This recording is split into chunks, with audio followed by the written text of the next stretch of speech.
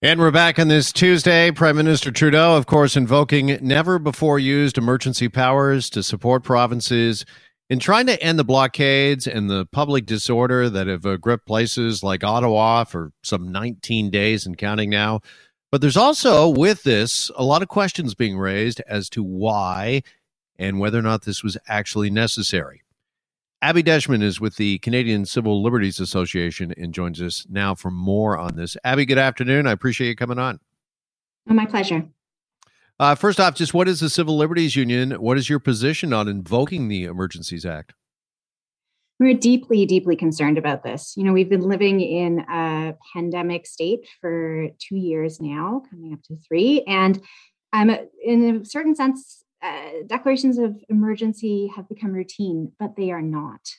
This is absolutely a sledgehammer to use, and using it in response to protest activity, people who are out on the streets grieving the government's actions is completely unprecedented and deeply concerning from a democratic perspective. Now, on the other side, some may argue that, we've seen our economy, the national economy, threatened. In Alberta, there were reports yesterday that weapons were seized. Although, by the way, we do have news this afternoon that at Coutts border, that is being broken up today. But having said that, where do you think then, Abby, is the bar or the threshold when it comes to invoking something like this Emergencies Act? Yeah, well, the threshold is in the law itself, right? The Emergencies Act is very clear that it is to be reserved for real national emergencies that cannot be handled by the provinces under existing laws. It's an extremely high bar. And there is no doubt that there are many, many challenges dealing with these protests. That does include dealing with criminal activity. That does include dealing with incredible disruptions to individuals' daily lives and the economy.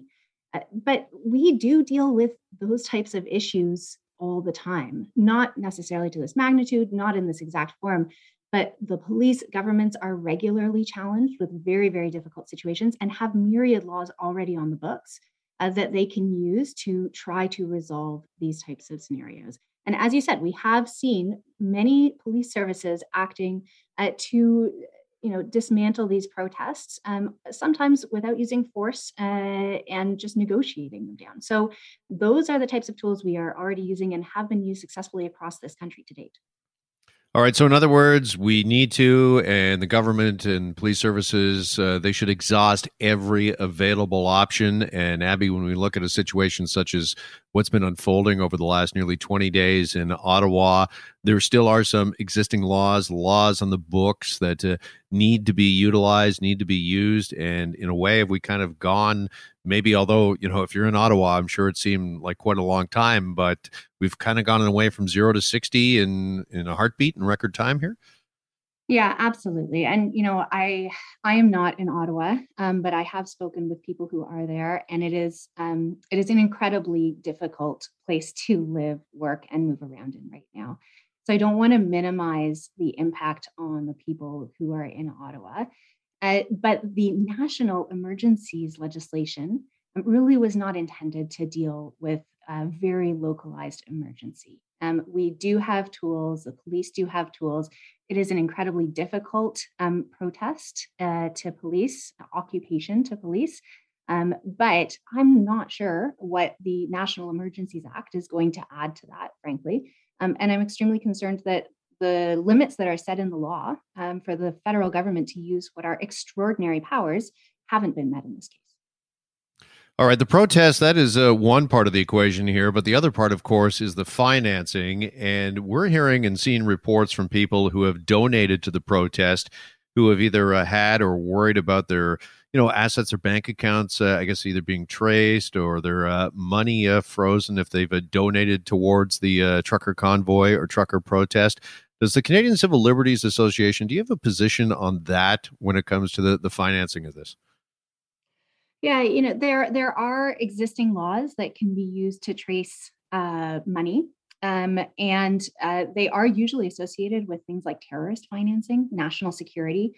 Police can go and get warrants if they really think that there is illegal criminal activity The emergency orders have the potential to do away with all that. And we haven't seen the details of these orders yet. But what we have heard from the government is extremely concerning. They are talking about seizing people's assets when they provide support to the blockades. There's no mention of a minimum threshold for support or that this necessarily has to be monetary support. And there's also no indication about, how much of people's assets would be frozen. So it's, again, extremely concerning short-circuiting of democratic and judicial oversight for very serious measures and repercussions for individuals across the country. Just finally, I only have about 30 seconds, but is there a fear amongst those there at the Canadian Civil Liberties Association that now the Emergencies Act has been invoked for the first time, it will just be that much easier the next time? Absolutely. We have thousands and thousands of protests across this country every year.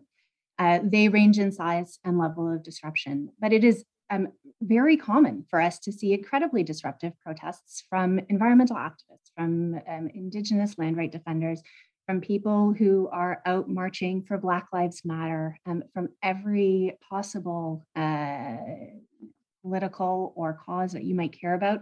People will take to the streets about that. And those protests are disruptive. If we start to respond to disruptive protests with things like emergency orders, tracking people's support, finances, it is a very, very concerning trend. All right, Abby, I appreciate the time this afternoon. Thanks so much for joining us. Thank you. Abby Deschman is with the Canadian Civil Liberties Association. And we're back after this. You're listening to The Jeff MacArthur Show. Hi, it's Shauna, and I might be a bad parent because my kids think French fries are vegetables. Hey, it's Ryan, and I might be a bad parent because I went out for wings when my wife was in the hospital after giving birth. Johnny here. I might be a bad parent because in my house, the tooth fairy gives pocket change. But we're not alone. Len emailed us and said his 6-year-old daughter's Tarzan moment going from love seat to lazy boy by curtains made him more proud than any dance recital. And Andy left his 2-year-old at the rink. All right, guys, I'm sure we're not alone. Like Andy's kid. For stories and confessions like this, make sure you check out our podcast. It's called Bad Parents, and it's available wherever you get your podcasts. I left a glove at the rink.